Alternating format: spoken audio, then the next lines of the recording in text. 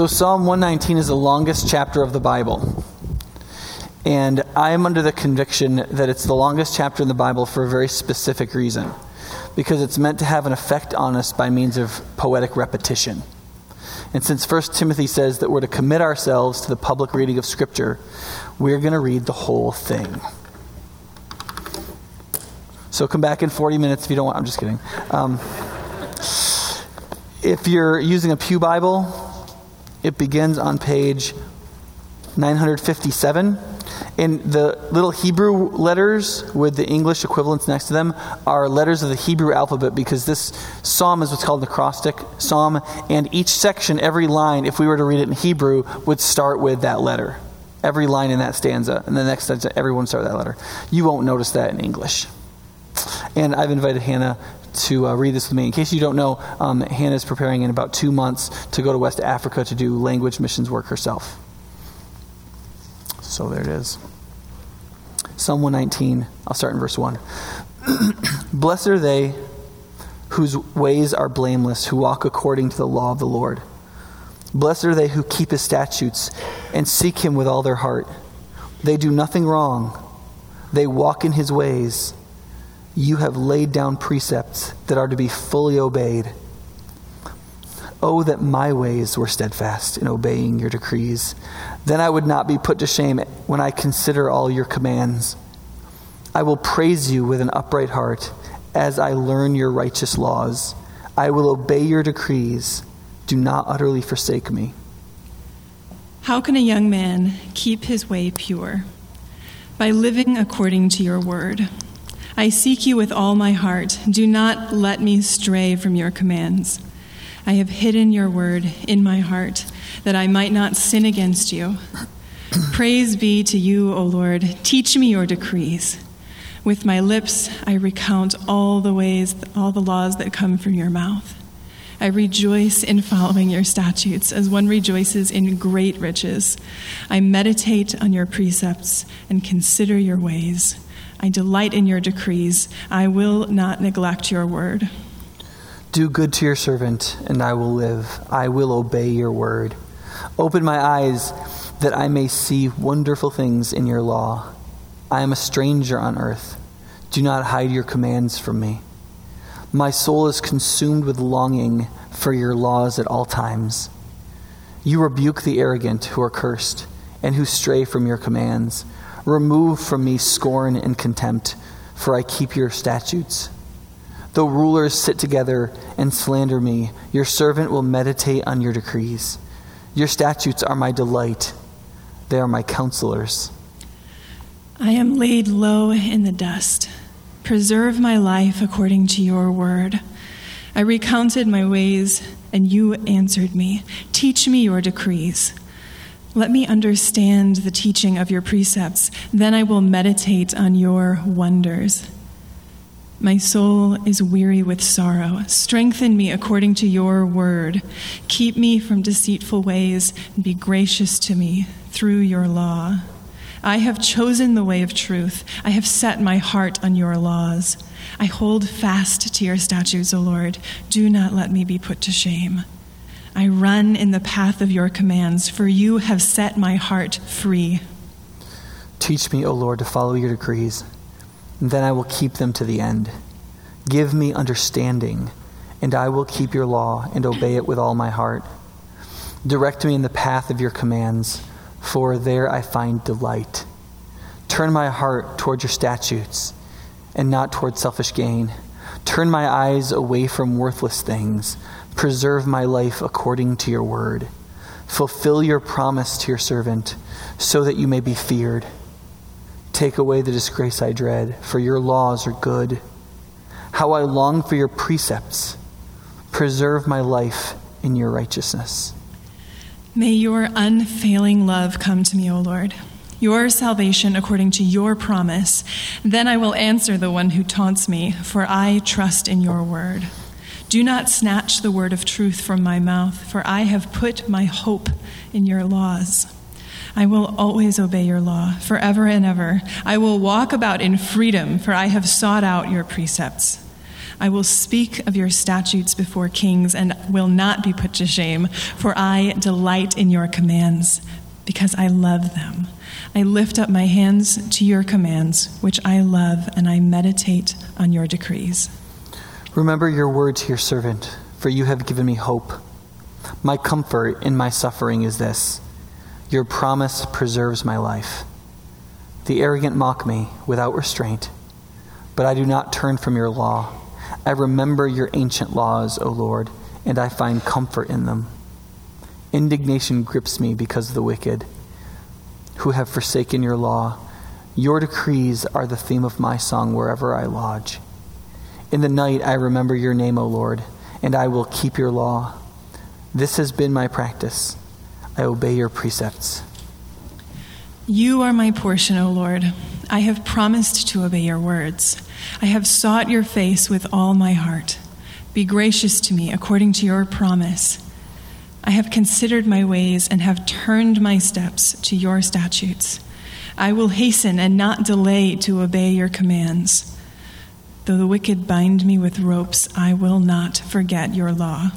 At midnight I rise to give you thanks for your righteous laws.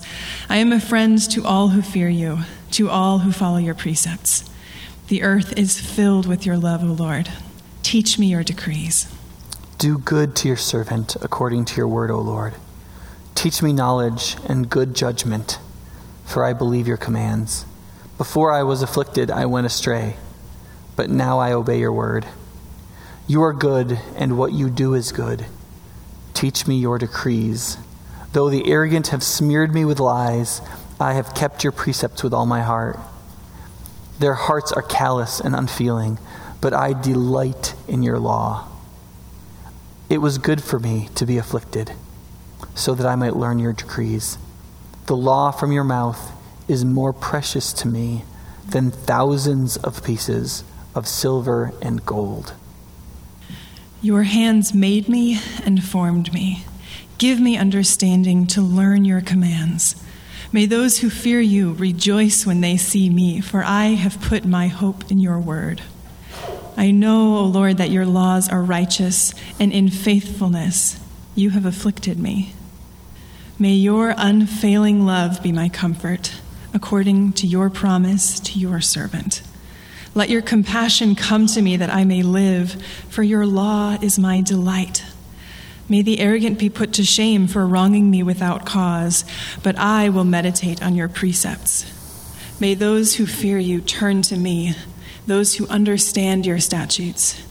May my heart be blameless toward your decrees, that I may not be put to shame. My soul faints with longing for your salvation, but I have put my hope in your word. My eyes fail looking for your promise. I say, when will you comfort me? Though I am like a wineskin in the smoke, I do not forget your decrees. How long must your servant wait? When will you punish my persecutors? The arrogant dig pitfalls for me, contrary to your law. All your commands are trustworthy. Help me, for men persecute me without cause. They almost wiped me from the earth, but I have not forsaken your precepts. Preserve my life according to your love, and I will obey the statutes of your mouth. Your word, O Lord, is eternal. It stands firm in the heavens. Your faithfulness continues through all generations. You established the earth, and it endures. Your laws endure to this day, for all things serve you. If your law had not been my delight, I would have perished in my affliction. I will never forget your precepts, for by them you have preserved my life. Save me, for I am yours. I have sought out your precepts. The wicked are waiting to destroy me, but I will ponder your statutes. To all perfection I see a limit, but your commands are boundless. Oh, how I love your law. I meditate on it all day long. Your commands make me wiser than my enemies, for they are ever with me. I have more insight than all my teachers, for I meditate on your statutes. I have more understanding than the elders, for I obey your precepts. I have kept my feet from every evil path, so that I might obey your word. I have not departed from your laws, for you yourself have taught me. How sweet are your words to my taste, sweeter than honey to my mouth. I gain understanding from your precepts. Therefore, I hate every wrong path. Your word is a lamp to my feet and a light for my path. I have taken an oath and confirmed it, that I will follow your righteous laws. I have suffered much.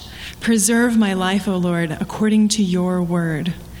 Accept, O Lord, the willing praise of my mouth, and teach me your laws. Though I constantly take my life in my hands, I will not forget your law. The wicked have set a snare for me, but I have not strayed from your precepts. Your statutes are my heritage forever. They are the joy of my heart. My heart is set on keeping your decrees to the very end. I hate double-minded men, but I love your law. You are my refuge and my shield. I've put my hope in your word. Away from me, you evildoers, that I may keep the commands of my God. Sustain me according to your promise, and I will live. Do not let my hopes be dashed. Uphold me, and I will be delivered. I will always have regard for your decrees. You reject all who stray from your decrees, for their deceitfulness is in vain. All the wicked of the earth you discard like dross. Therefore, I love your statutes. My flesh trembles in fear of you. I stand in awe of your laws. I have done what is righteous and just. Do not leave me to my oppressors. Ensure your servant's well-being. Let not the arrogant oppress me. My eyes fail looking for your salvation, looking for your righteous promise. Deal with your servant according to your love, and teach me your decrees. I am your servant. Give me discernment that I may understand your statutes. It is time for you to act, O Lord. Your law is being broken. Because I love your commands more than gold, more than pure gold, and because I consider all your precepts right, I hate every wrong path. Your statutes are wonderful, therefore I obey them. The unfolding of your words give light. It gives understanding to the simple. I open my mouth and pant, longing for your commands.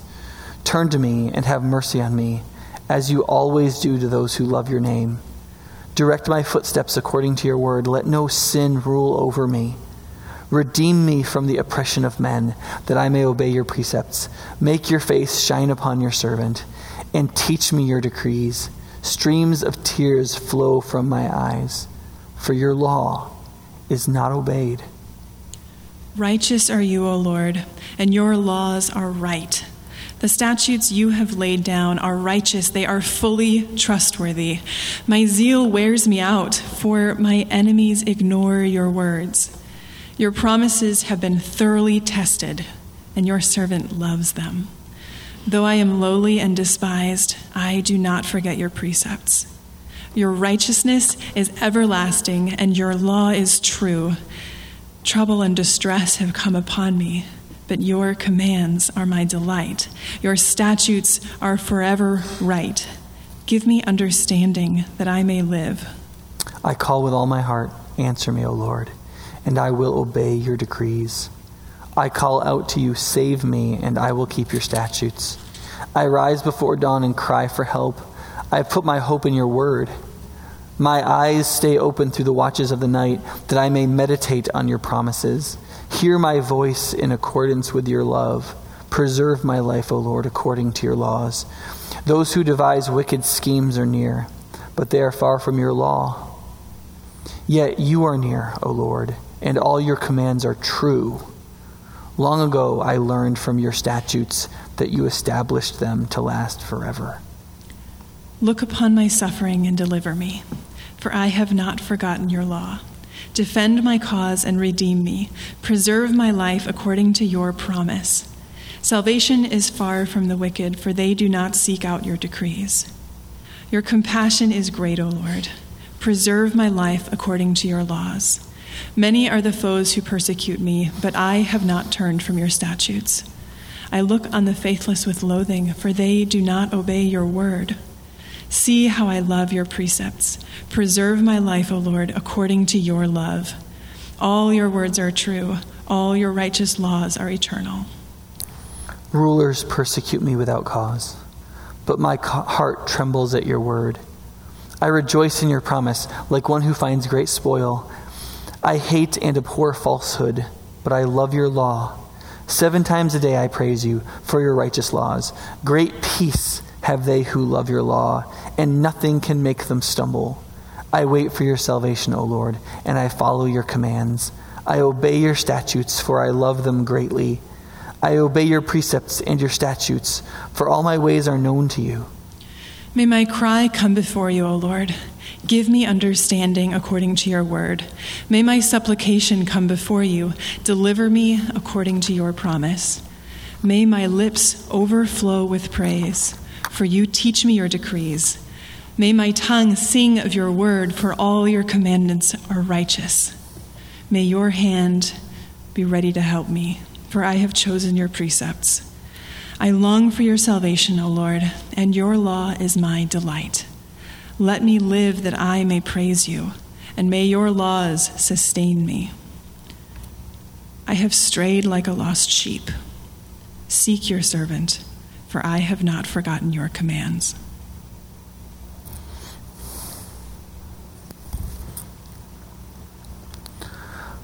Probably for some of us, that's the most Bible you've ever read in a row.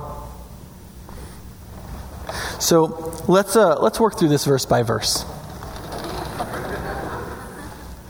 Just kidding. When most people hear this, they'll read it one of 2 ways, and it really depends on your assumptions coming in. If you come from a more cynical, secular perspective, it sounds like the rantings of a self-righteous, religious person who wants everybody who's not like him to be killed by the smiting hand of God, and for God to remember how fabulous he is and should make him blessed to be blessed in every way.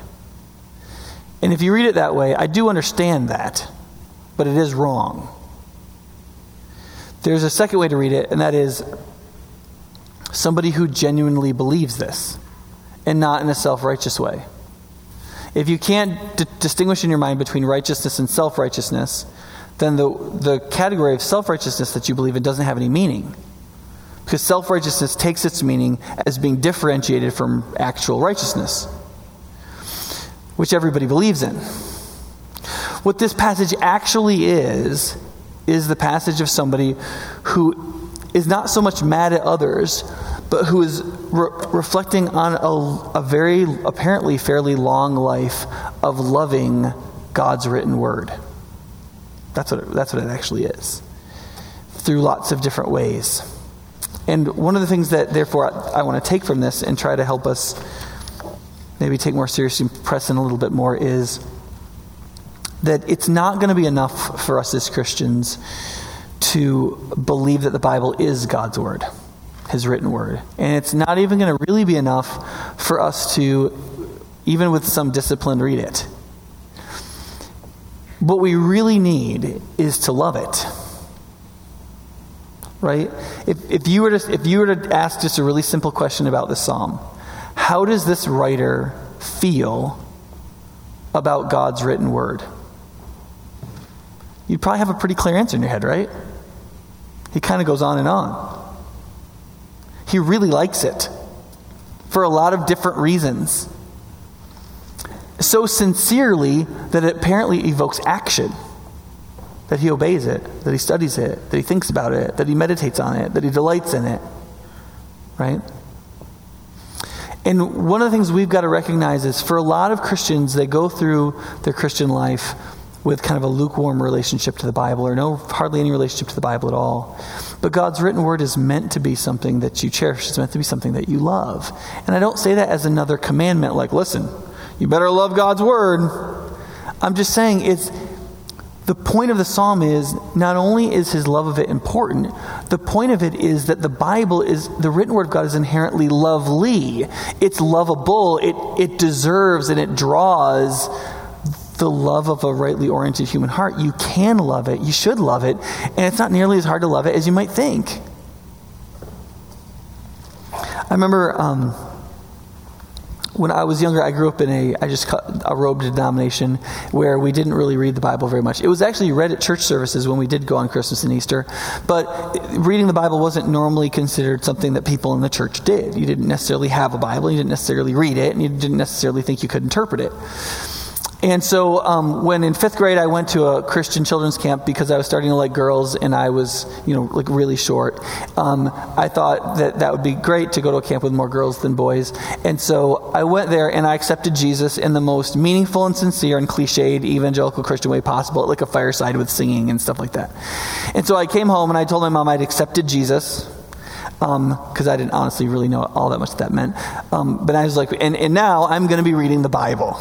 And so my mom was like, great, except we didn't have one. So she went to the Price Chopper to buy me a Bible, which is kind of like going to Cops to buy the scriptures. And she got me the King James Version in large print. And she just gave it to me because she didn't realize she had to censor the thing for a 5th grader. And so I just started in Genesis and started reading. Now, if you know anything about the Bible, that's funny, so I know something about all of you now, is that in Genesis, there's like fencing, fighting, true love, dragons, there's incest, there's like murder, people killing each other, like all kinds of crazy stuff happens in Genesis. And so here I am, like in 5th grade, you're going to bed at night, reading through the King James Version, sort of figuring out 1611 English and realizing that some crazy stuff happens in this book. Right? But I didn't fall in love with it. I found it interesting, but, school kind of went on. But at one point, I finally became a counselor in training at this camp because, again, there were more girls than boys. And one of the things you did as a counselor in training, because you were basically a counselor, was you had 3 breaks a day. Other than that, you were the kids 24/7. There were staff devotions where we sang worship songs and somebody gave their testimony. It was kind of a cool time. There was a free period where you could do whatever you wanted for an hour. And then you had a devotional hour. And you could do anything you wanted as long as you read the Bible and prayed for an hour. Right? Which I had never actually done. And so, I was at Beaver Camp, and there was this, there's this swing by the water, which is where most people did their devotional hour. And I went out there with my Bible, and I sat down, and I opened it up, and I just started reading it because I didn't have anything else. I didn't have anything better to do, and I had plenty of time. It wasn't like, I got 4 minutes right now. I had an hour. So I just sat there, and for day after day, for several weeks, I just read the Bible, and that's when I really fell in love with the Bible. I remember reading the book of Leviticus, which is supposed to be the most boring book in the Bible. Of course, it isn't. It's not the most boring section. The first few chapters of Chronicles is. But it was, it's about the priest class of this ancient tribe of nomadic people, right? But it was fascinating because I realized on every page it connected with all these other places that I'd read bits of in the Bible. And I was like, oh, that connects with this, and that's here. And I started beginning to see the web that the Bible is, how it's referencing itself in all these different ways and how it builds on itself as time goes, and how I just found it really fascinating. And from that point on, I read it, and I've really loved it. And that doesn't really come from the fact that I'm inherently virtuous. It actually comes much more from the fact that the Bible is actually wonderful. And it has drawn me to it. And the reason this is important, and the reason I think Psalm 119 was one of the Psalms that we should talk about, is because you and we need to love God's written word. There's a number of places in the Psalm where the writer said that his belief and trust in his love for God's word has produced hope for him. Hope to trust in God. Hope to walk in God's ways. Hope to be strengthened. And I think if there's anything you take away, take that away. That a love for God's word fuels hope in God. And that's what you need. That's what I need. That's what everybody needs. We need an incredibly strong hope in God. And that comes from, if this psalm has anything to say to us, from loving God's written word. Now, when I alliterate, I go all the way. So, I want to break this down into 3 UDs, which is kind of like cuties, but it's UDs, okay? There's 3 ways loving God's word fuels hope. It creates in us an unshakable determination. I think I have these. An unquenchable desire and an unconquerable dependence. An unshakable determination to trust God and to obey and follow him. an unquenchable desire to know God and his ways more deeply, and an unconquerable dependence on God. Once we have those first two things. Now, let me say something really quick. As you listen to this, if you're in a small group, take some notes for stuff you want to talk about more. Because listen, if your small group discussion is boring, it's because you're boring. Okay? Because, listen, your small group leader shouldn't have to say anything. John shouldn't even have to publish those small group discussion guides. He shouldn't be able to say where the minute you sit down and the person says, what did anybody think about? Somebody ought to be diving in at that moment and say, I want to talk about point 1, because Nick is crazy, or I found this very helpful.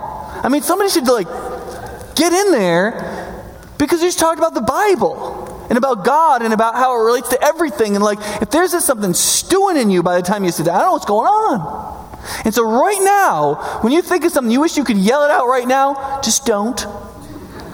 Right? And write something down and be like, I'm bringing this up in small group. We're going to talk about. And if the reason your small group is no fun is because your small group leader is constantly interrupting people who bring up genuine thoughts, just send me an email and I'll stop it, I promise. They will be heard from again. It's not that way, right? So first, that loving God's word fuels hope by creating an unshakable determination in trusting God. It creates an unshakable determination. Now, I know for the most part, we don't want to think of our lives as battles. Most people don't want to think that way. And the Bible does not teach that our lives are nothing but a battle. But the Bible certainly does teach that one of the things our life is, and always is a battle. Now, you might not particularly like that, and I would just refer you to J.R.R. Tolkien, where Eowyn, the princess of Rohan, says, so Aragorn's they're getting ready to fight, and Aragorn's like, so you've got some skill with a blade? And she says this quote, the women of this country learned long ago, those without swords can still die upon them.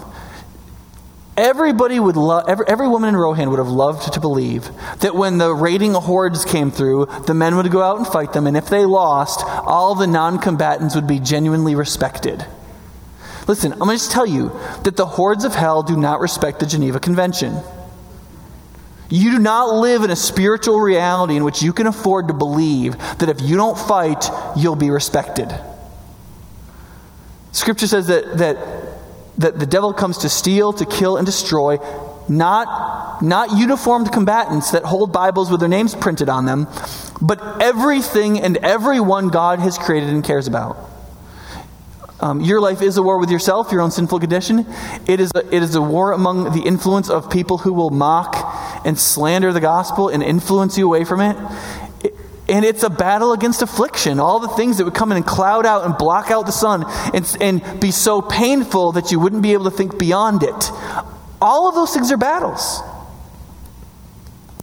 And you're going to either fight them right now, or you're going to fight them in your life a lot. And if you don't think of your life that way, you're not going to realize how deeply you need an unshakable determination that comes from hope, that is fueled by what God's word provides.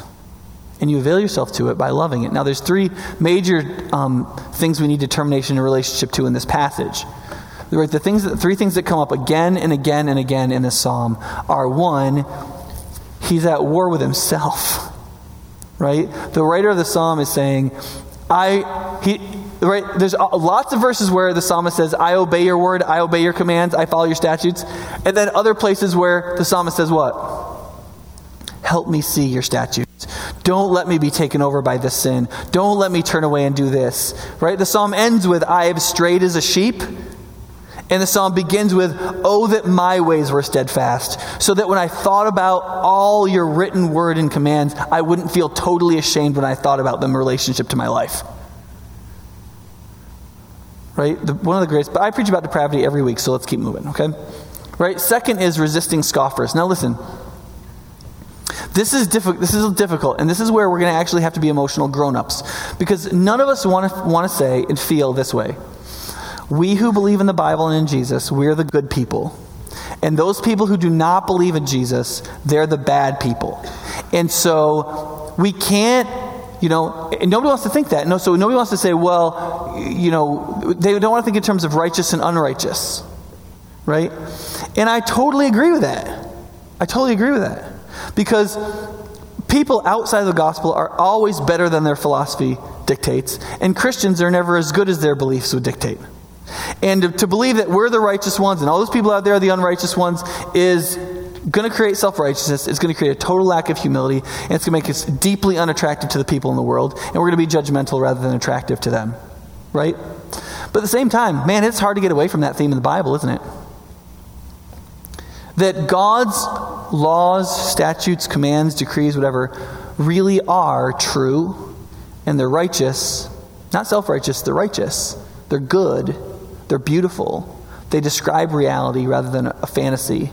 They are right, good, and true. And there are people who their primary demeanor is to make fun of that, to treat it like it's nothing, and to persecute people who believe in it in passive and active ways.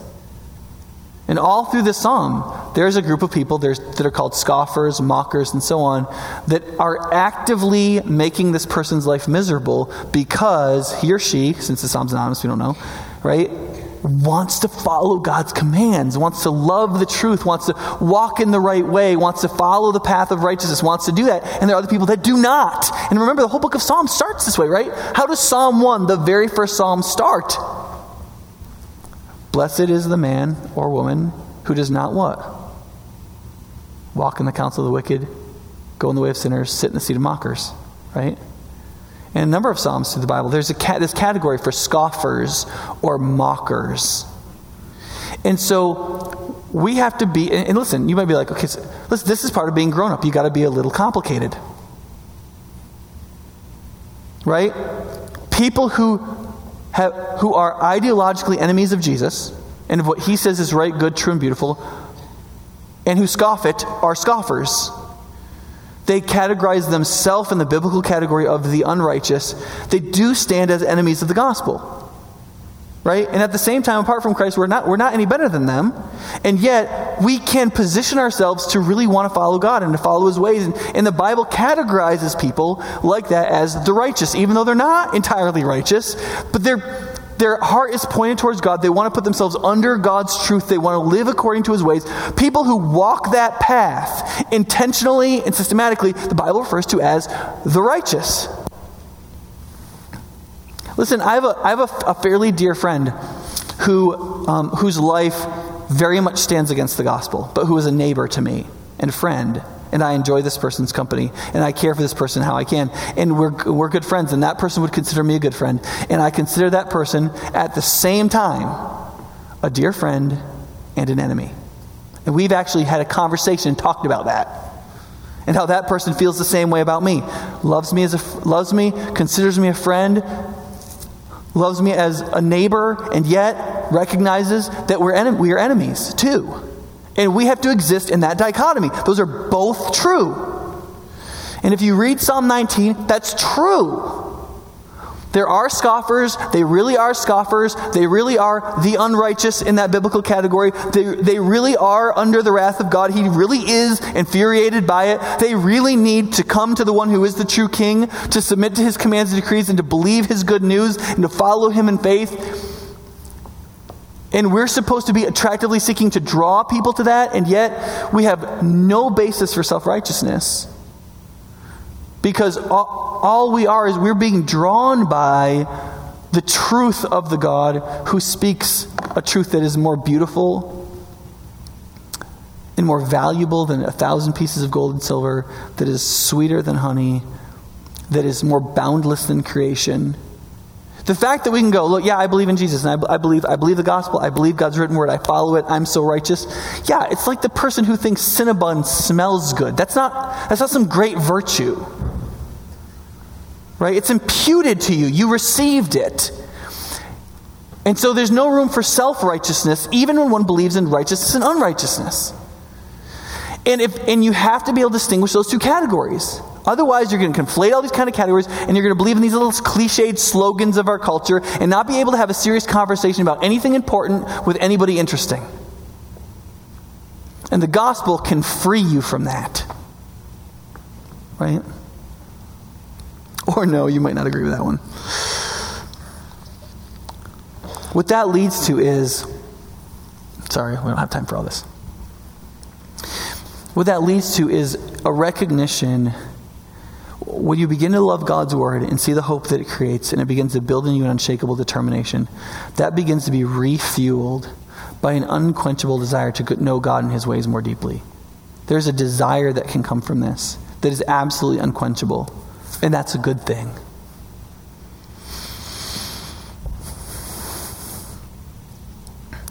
One of the things that's important to recognize is that in Christian faith, there's a lot of good mysticism.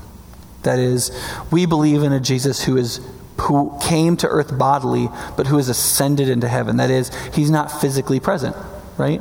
We believe that we're indwelt by the power of God through his Holy Spirit, who we don't feel, right? How many people are feeling the Holy Spirit right now? How many people believe in Jesus? Okay. How many people actively feel the Holy Spirit inside you right this minute? Physiologically. Okay, so I know you're trying to keep your hand up on that. I saw that. So there's a certain amount of mysticism, right? Because you're not feeling it necessarily with your nervous system, so you're trying to relate to God who's really there. The Holy Spirit promises he'll be with you and indwelling you all the time. And so you're relating in this kind of way that it's not the way you normally relate to everything else. And so that there's a certain kind of mysticism there. You're relating spiritually rather than physically, vocally, right? That's real. But as you read this psalm, one of the things that becomes really clear is one of the ways in which God has made it so that his speaking to you is constantly and palpably present in your life is by leaving a written word for us to avail ourselves of. So that it is God's content presence among us. Does that make sense? See what I'm saying? That even when you can't feel God spiritually, and you might not spiritually hear his voice speaking to you, yet at the same time, God has left his spoken word with timeless content that we can constantly avail ourselves of. I.e., that you can read God's written word and God can be speaking to you all the time. Now, that might not be the specific way you want to do it all the time, and it's not the only way God speaks to people. But if you read this psalm, it would be very difficult to believe that that's not the primary way that God has spoken to this person throughout the majority of their life with him. He is constantly hearing God speak over and over in so many ways by listening to, learning from, reading, meditating on God's written word. And there's a hunger in this person that's really remarkable because apparently this person isn't that young, right? It says that he or she learned to obey the commands long ago, right? Long ago I learned that your commands are forever. Remember that verse? And yet there's a verse in here that sounds really cocky. You know the verse I'm talking about? Where he says, where is it? Verses 98 and 100. Your commands make me wiser than my enemies, for they are ever with me. I have more insight than all my teachers, for I meditate on your statutes. I have more understanding than the elders, for I obey your precepts. That sounds a little arrogant, doesn't it?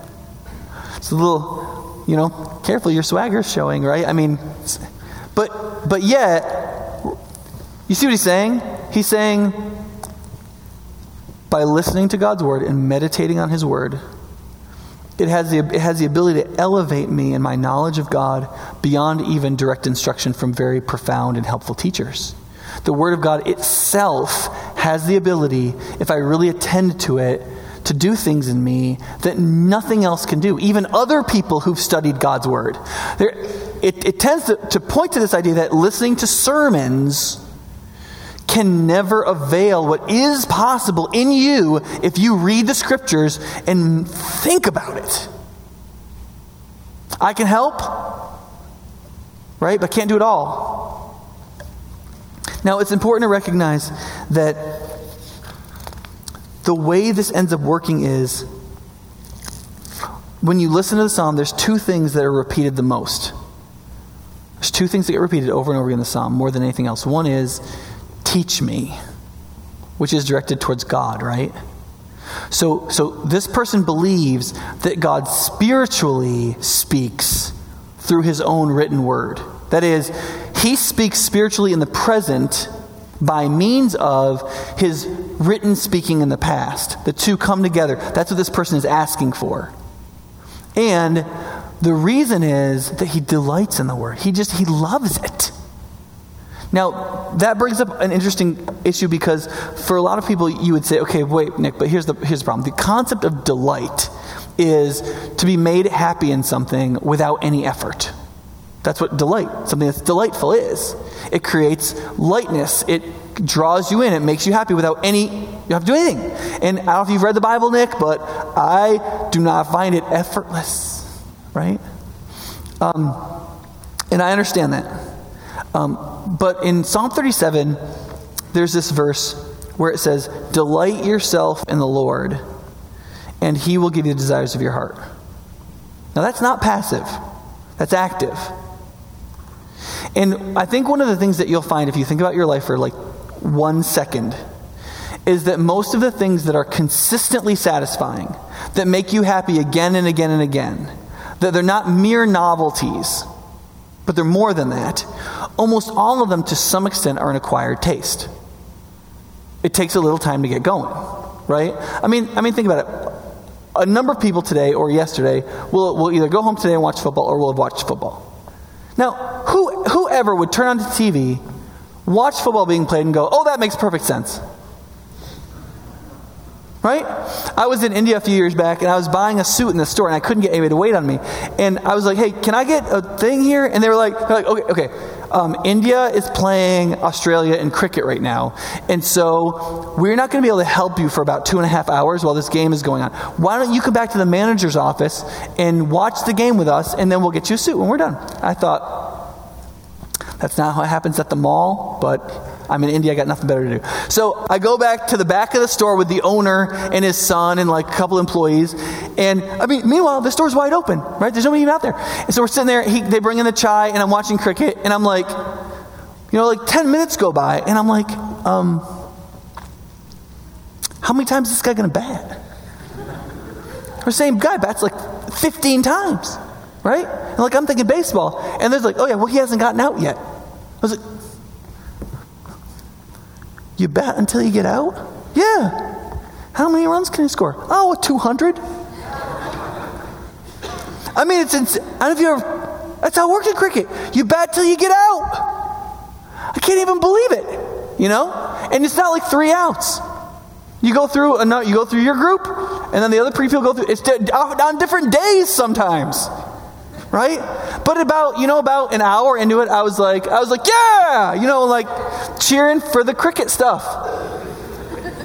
Because after they explained it to me, it made perfect sense, and it was plenty exciting. American football is the same way. Now I can turn to my 8-year-old daughter and say, baby, I do this to impress guests. Baby, what just happened? She'll go, incomplete pass. It's going to be 3rd and 7. Jermichael Finley. I don't know what to tell you. She'll just say she's 8. Because she knows the basics. She's up to speed now. It's not rocket science, but it took a little on-ramp. And you see, lots of things are like that, and Scripture is like that. You think the on-ramp is going to be crazy because it's this long book. It's written thousands of years ago by these people that aren't like you, and blah, blah, blah. It's going to be so hard, and it's a translation. Everybody knows translations are difficult, and it's not that bad. Right? You can think about it this way, like a bicycle, right? The first 3 pedals are the hardest, right? There's only 2 pedals, but first 3 times around the pedals, right? Right? So, and then then you're kind of going, right? And then it's not that hard. It's fairly easy, and then there's all the pleasures of bicycling, like you're riding along, there's wind blowing through your hair, you can give judgmental looks at the people driving cars. Even Priuses, you can just yell, infinity miles a gallon! You carbon polluter. You can, and that's just... it's Madison. Judgmentalism is like one of our hobbies, right? So once you get going, you're going. And you see, the Bible is like that. If you have the right attitude, if you read the Bible expecting to find problems that need to be discussed in academic ways, You're going to find all kinds of pedantic questions. You can do anything. You read anything, and if you come, I'm going to read, if you don't read the Bible critically, you're not reading it properly. Well, that's just one way to read things, and it's not a particularly helpful way to read things, unless you're getting an endowment for it, and people come and pay exorbitant amounts of money that they can never make back in their actual jobs to help you do that, okay? But there's other ways to read things. For example, the way you would read something for content. This has something I want to learn. I'm going to read it and learn from it. That's how we read most books when we're not in college, right? And if you read the Bible that way, what you'll find is an enormous amount of helpful things. Taught in quite helpful ways that are not that difficult to figure out. And every time you come back to it, the easier it is. And harder it is.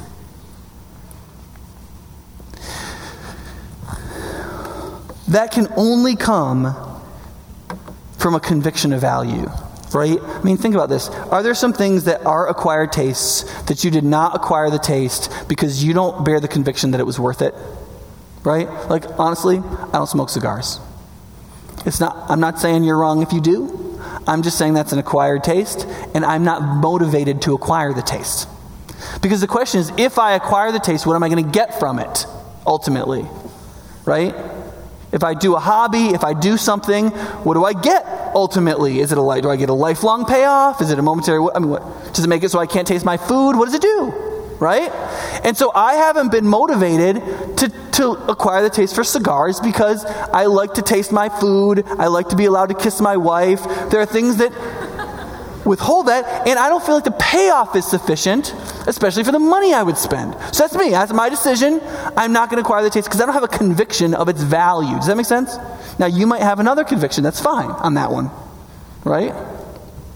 C.S. Lewis smoked cigars, okay? I'm cool with it. But here's the thing.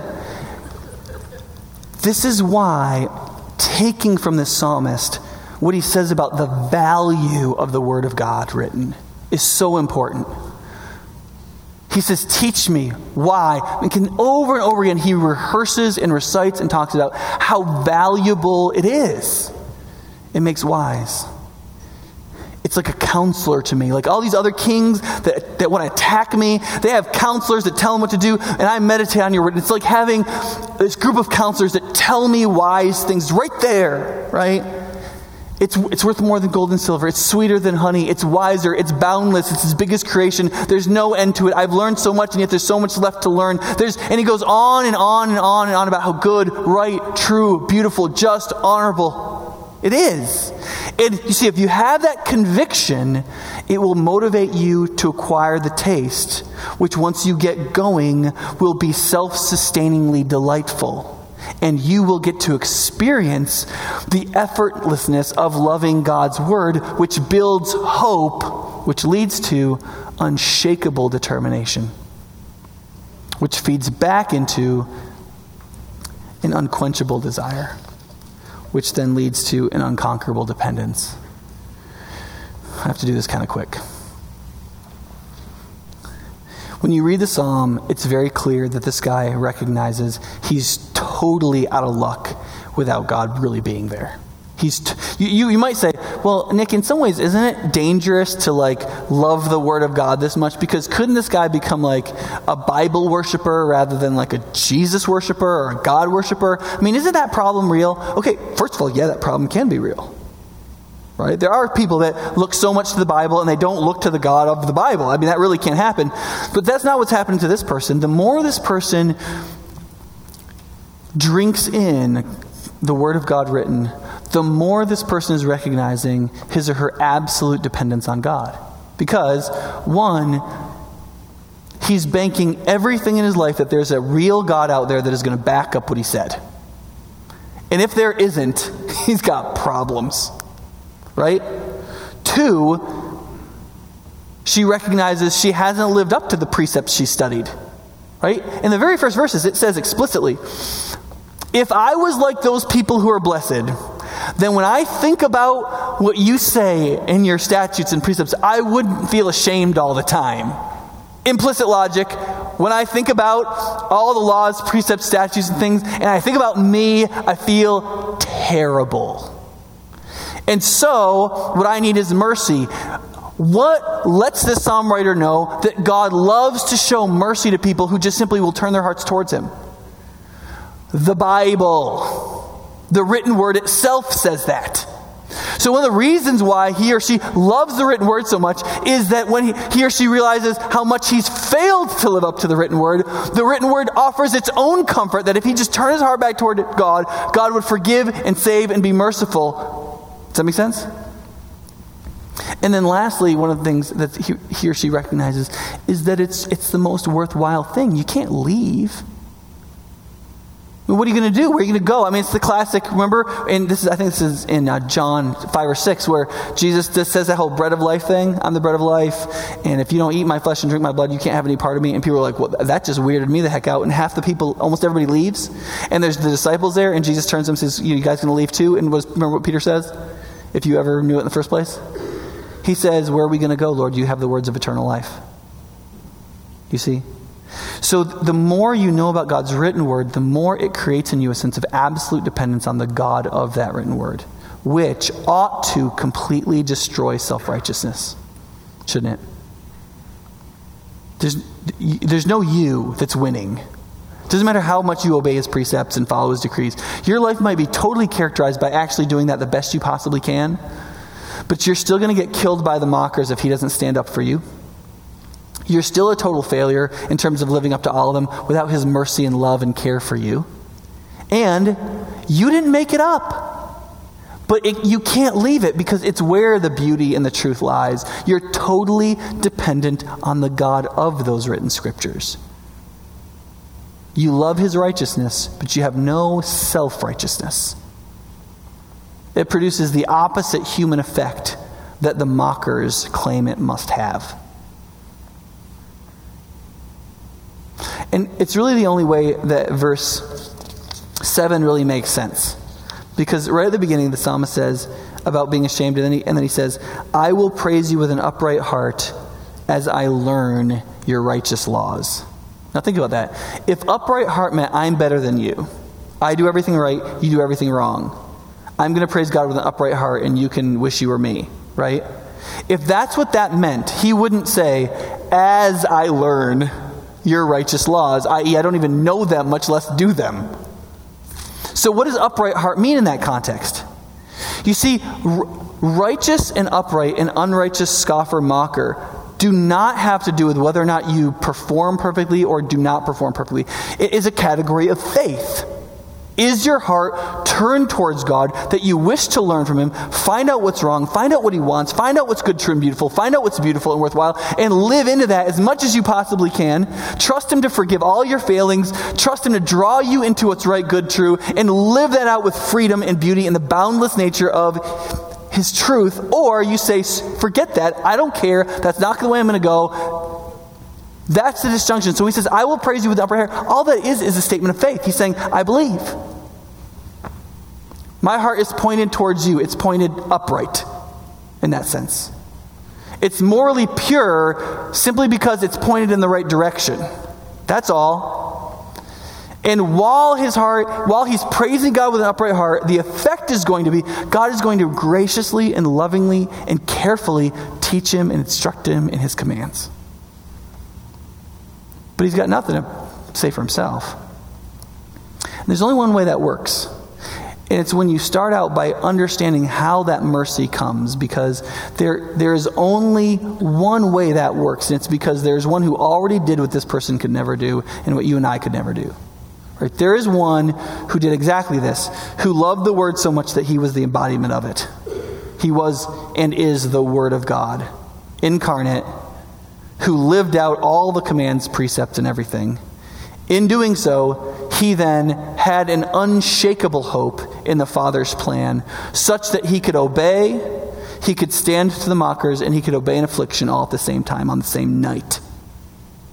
Right? Within 24 hours, he said, not my will, but yours be done.